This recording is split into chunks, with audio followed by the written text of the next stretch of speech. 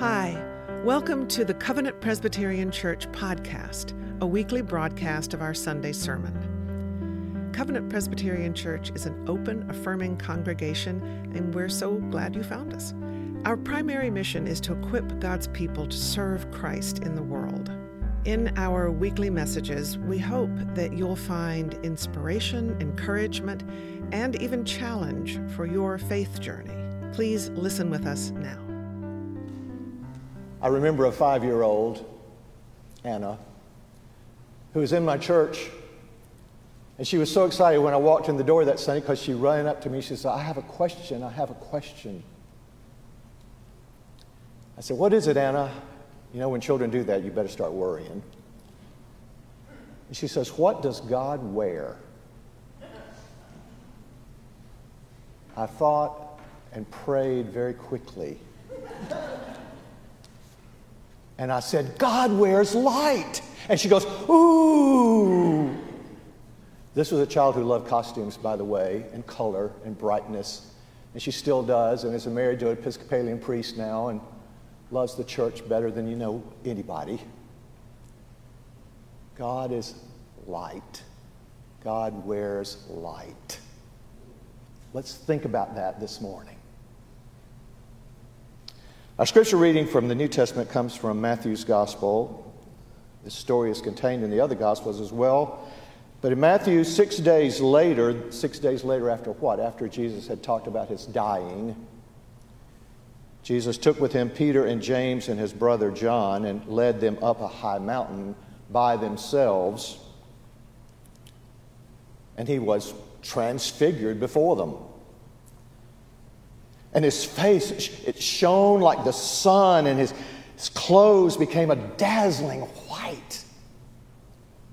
And suddenly there appeared with him Moses and Elijah talking with him. And then Peter said to him, Lord, it's good for us to be here. If you wish, I'll make 3 dwellings here, one for you and one for Moses and one for Elijah.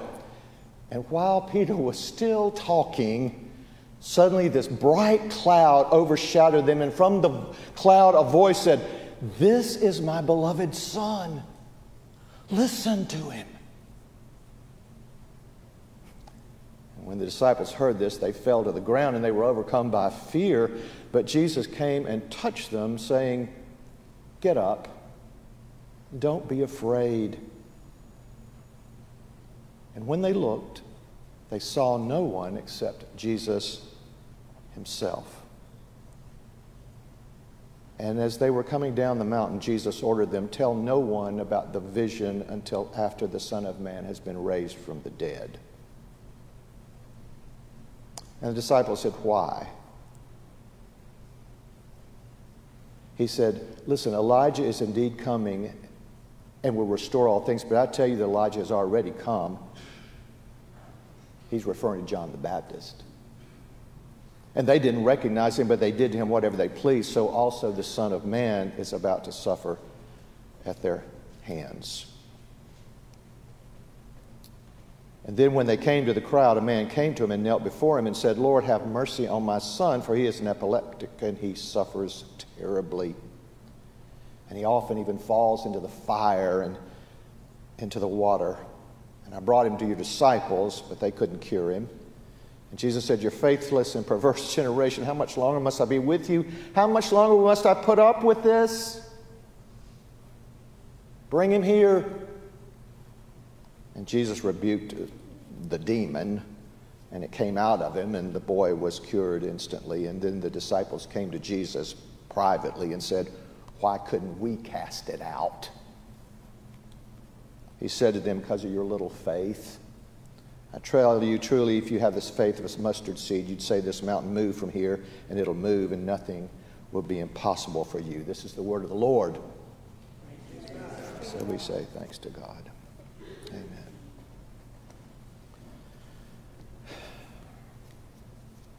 Climbing a mountain can be a life-changing experience, he said. Let's just try it this one time, he said. It'll be spectacular, he said. And by the way, don't forget to wear your light.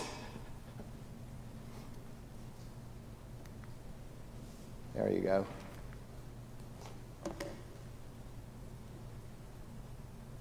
I'm glad he said all that. I'm glad I listened to him. I'm glad I took him up on the offer. I'm glad I climbed.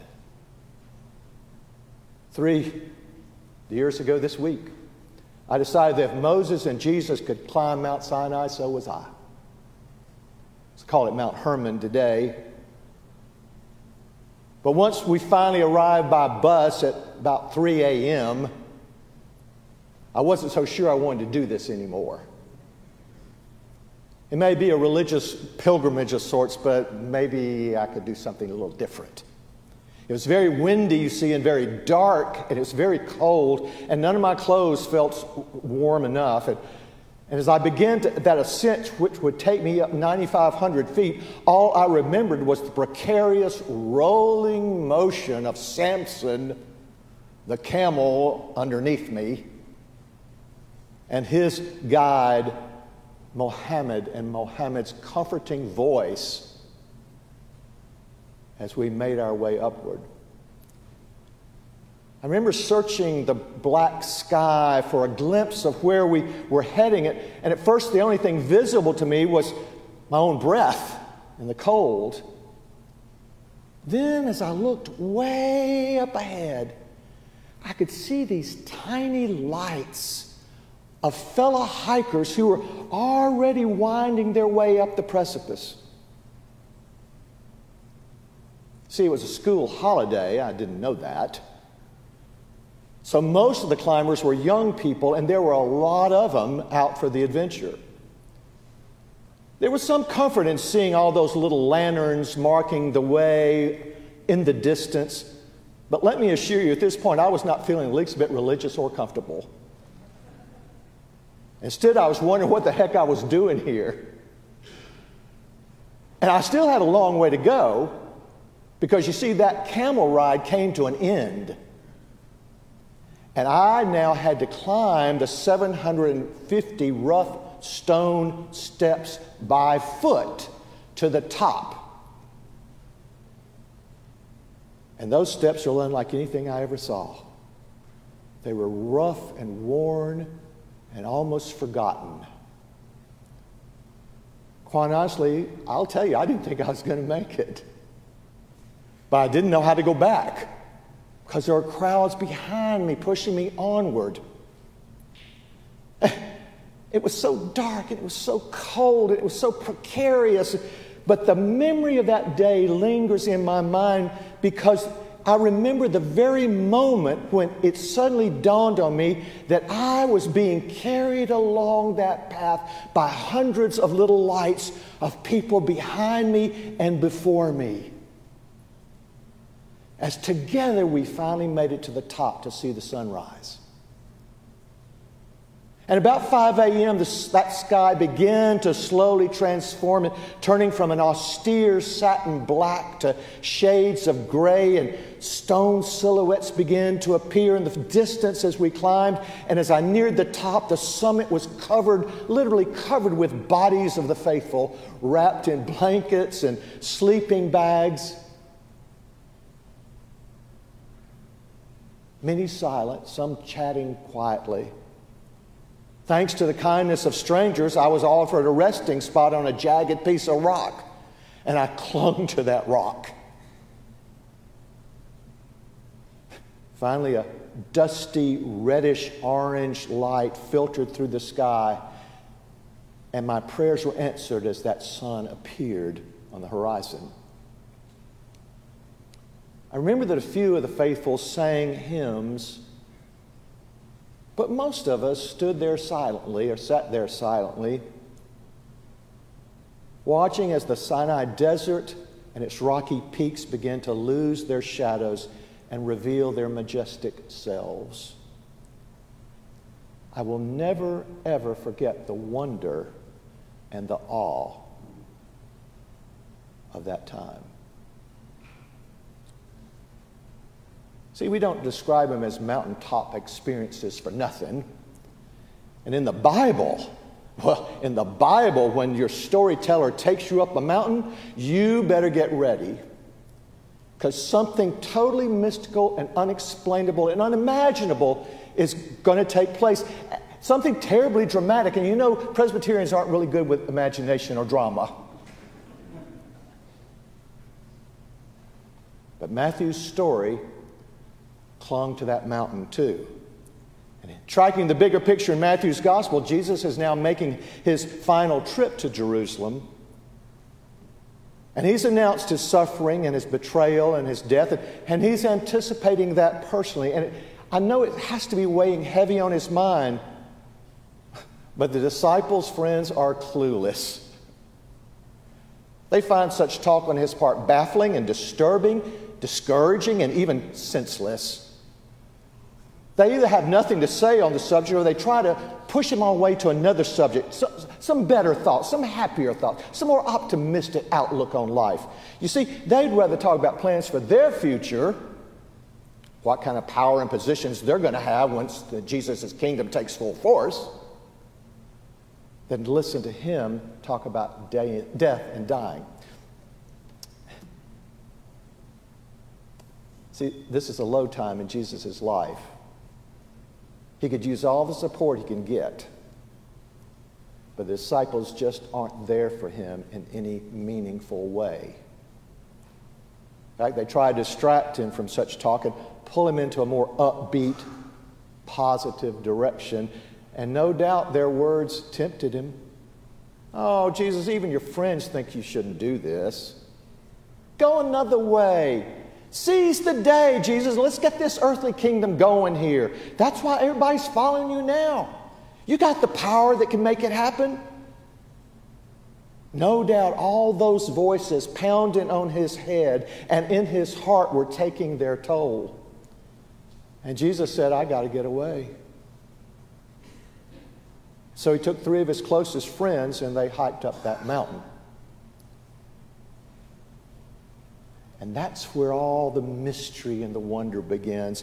The Father seems to step in from the very realms of heaven to provide new voices that support his Son.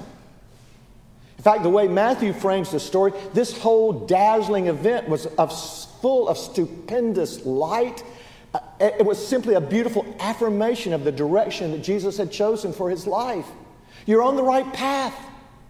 This is it. Even Jesus' clothes are described as sparkling, a stunning white, if you will. It just couldn't get any lighter and brighter than that. So Jesus remembers Moses who climbed up that mountain when God appeared to him, and afterwards no one could look at Moses' face because it was so bright with the light of God. Or like the Apostle Paul on the road to Damascus, when he came face to face with the Lord, he didn't know then, and is blinded by the light that's going to break in on him. And that encounter took him 3 years to get over and understand. But then the light is not the only strange encounter, because suddenly there's Moses and Elijah. I don't know how they recognized him. But God's trusted twin towers who stand for all that is just and merciful and true in the law and in the prophets. They show up and they talk to Jesus. And what do they talk about? Oh, they don't talk shop. They talk about Jesus' future plans, what he's going to accomplish in Jerusalem. They're there to confirm Jesus in the direction he has to go and to encourage him down the path for the sake of the world. It's as though they're telling him, listen, Jesus, all the host of heaven are cheering you on in your quest to bring hope to the world we love. Wow, what a spectacular sight that must have been on Mount Hermon that day. We're also told in another gospel a little bit more of the truth of that moment too, because some of the disciples dozed off. In the midst of all this, how could they sleep? And yet they did. And if we're honest, most of us are no different than the disciples.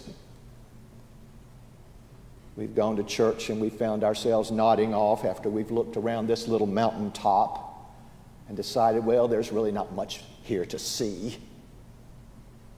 The truth is, the disciples often missed the glory of Jesus. They missed the light of God, even when it shined right in front of their face. See, Jesus really didn't need to glow to show glory. His glory shined for those who had eyes to see, especially when he started up a conversation with a prostitute in front of everybody, or a leper, or a tax collector, or anyone who had no idea what it meant to be valued and loved. You see, glory in the Greek also translates as reputation. So God's glory, the wonder of God's light, is God's reputation for being God. But wait, there's a real showstopper. And it's coming on stage right. It's the voice. It's a voice that we haven't heard since Jesus' baptism, when God said, "This is my beloved Son in whom I am well pleased." And in this scene, Peter is going on about building memorial retreat centers and shrines, thinking that Jesus must really be into shrines. And suddenly this voice interrupts Peter and exclaims, "Goodness sake, Peter, this is my beloved Son. Listen to him. Listen to him. Listen to him." I have to confess, I have some sympathy for Peter, and I hope you do too, because we always would like to build things for other people that we can celebrate their goodness and their grace. But God apparently isn't interested in that, and God says simply, listen to him. That's what I want. I don't want your shrines. I want your ears. I want you to listen. See, it takes some listening to hear deep in our hearts the blessedness of our belovedness. Yours and mine. We are, like Jesus, beloved of God. And Jesus comes to transfer that light, that truth, to our hearts and our lives.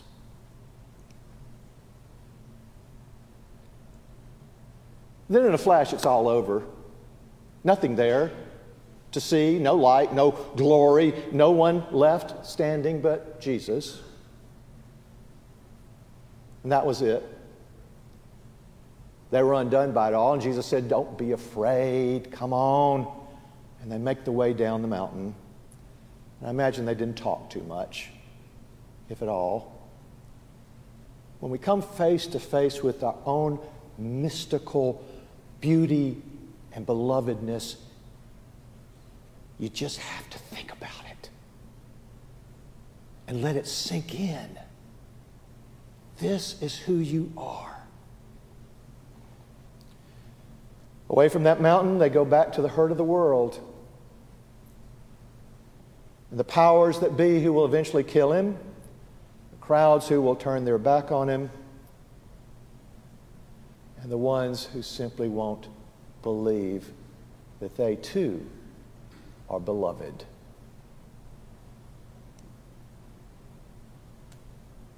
Matthew tells us the first thing that Jesus does that next day is to heal a young boy.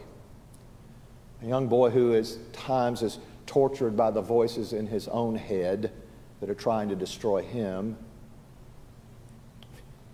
Jesus is furious that even after he comes into the world that he loves, such evil still is able to plague those he came for.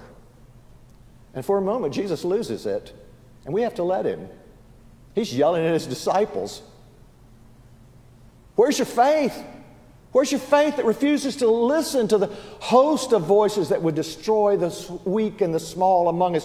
Where's your faith that dares to allow, in the name of all that is loving and human and good, the voices of evil, and let them have their way with the sick and the poor and the oppressed? Where is your faith, church? You are beloved. Here's what Matthew's telling us, church. God doesn't want us to retreat to this mountaintop of a sanctuary so we can escape the world, and we know that. But every week we come into this holy hill to lift up our eyes so we can see where our help is located. To get the address straight again in our minds, to remember who is the Lord of all. We come so we can see the light again in ourselves, so we can hear the light of the Lord, so we can hear the Word coming into us, a Word that is full of love and compassion and generosity and faithfulness that willingly embraces the hurt of the world right outside these walls. Truth is that most of Jesus' teaching spoke directly to and about the most marginalized people in our society. His own life reflected the light of God in its modesty and its humility and its faithfulness and its love. And while Jesus could have changed the world with a snap of his fingers, he instead chose the harder path, and he calls us to do the same. And it's the path of love, of forgiveness, of peace. The path that would come face to face with the voices of accusation and blame, the voices of violence and self-hate, the voices of vengeance and death. And he dares us to face those things head on just as he did. You and I both know the voices are deceiving, aren't they? We recognize the madness most clearly when we listen to the lies of autocrats and dictators and terrorists and others who want to torment us from their positions of power. We wonder when men bomb innocents and destroy old and young alike and insist that God is commanding them to do it. We wonder how in the world they could see that connected to sacred duty. So the question for us is, are we awake enough to ourselves to listen to the one voice we hold dear when our own prejudices and warring madness and opinions and preferences seem to hold sway over us and influence us unduly? Some of you are going to say, but there's so many voices out there, preacher. There's so many that really make sense to me a little bit, and that they appeal to my sense of well-being and the way I want my world to be. I understand that. We're all vulnerable to that. There's not a one in this house that isn't distracted by lesser things. But here's a rule of thumb straight from the God who made you. If those voices, listen, if those voices aren't pointing you to the ways of life and peace and love and forgiveness and restoration and transformation, all those are the way of Jesus, by the way. That's what he would talk about. Then your job is to ignore them. Refuse them any place in your mind and heart, even if it sounds biblical or religious or patriotic or lawful. It isn't the one you want to hear speaking to you. To listen for the Word of God to us, to see the light that Word offers, that's why we're here this morning. That's why you're here, to embrace the cross as a distinctive vocation, a calling. and to shine our lights into the everyday world of human need where Jesus himself goes before us, healing the sick and facing head on the forces of evil. Friends, if worship is a retreat, it's not a retreat from the world, but it's a retreat in order to come back to the world with the light of mercy and grace and love.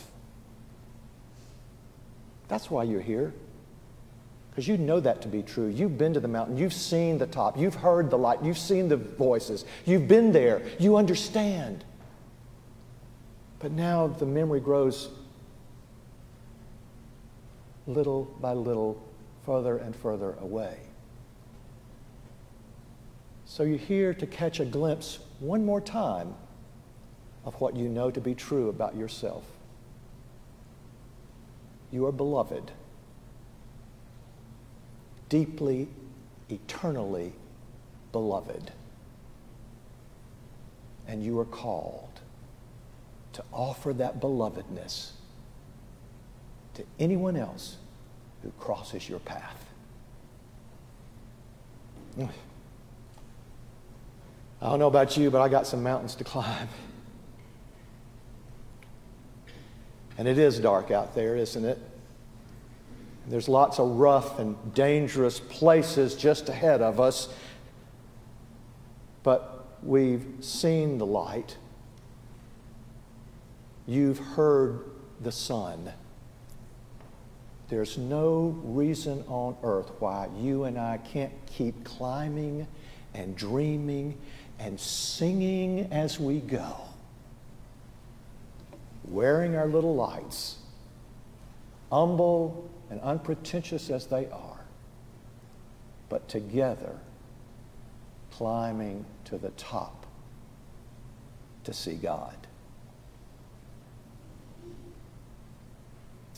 That's why we can sing today. This little light of mine, I'm gonna let it shine. This little light of mine, sing it. I'm gonna let it shine, let it shine, let it shine, let it shine.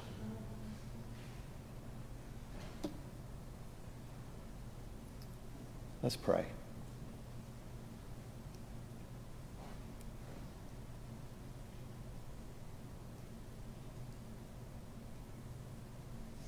We don't fancy ourselves deeply religious, theologically astute. In fact, we doubt more than we believe, but we have seen the light. We know the beauty, the wonder of the beloved one. And we claim his vision as our own in this sanctuary.